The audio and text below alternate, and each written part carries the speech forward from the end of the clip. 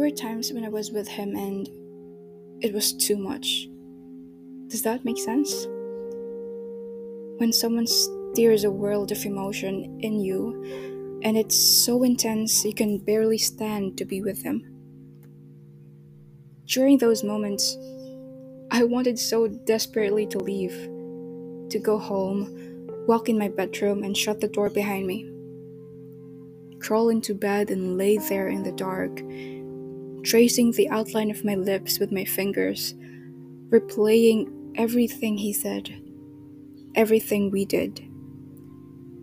I wanted to be left alone with nothing other than my thoughts of him. Thoughts of You by Leav.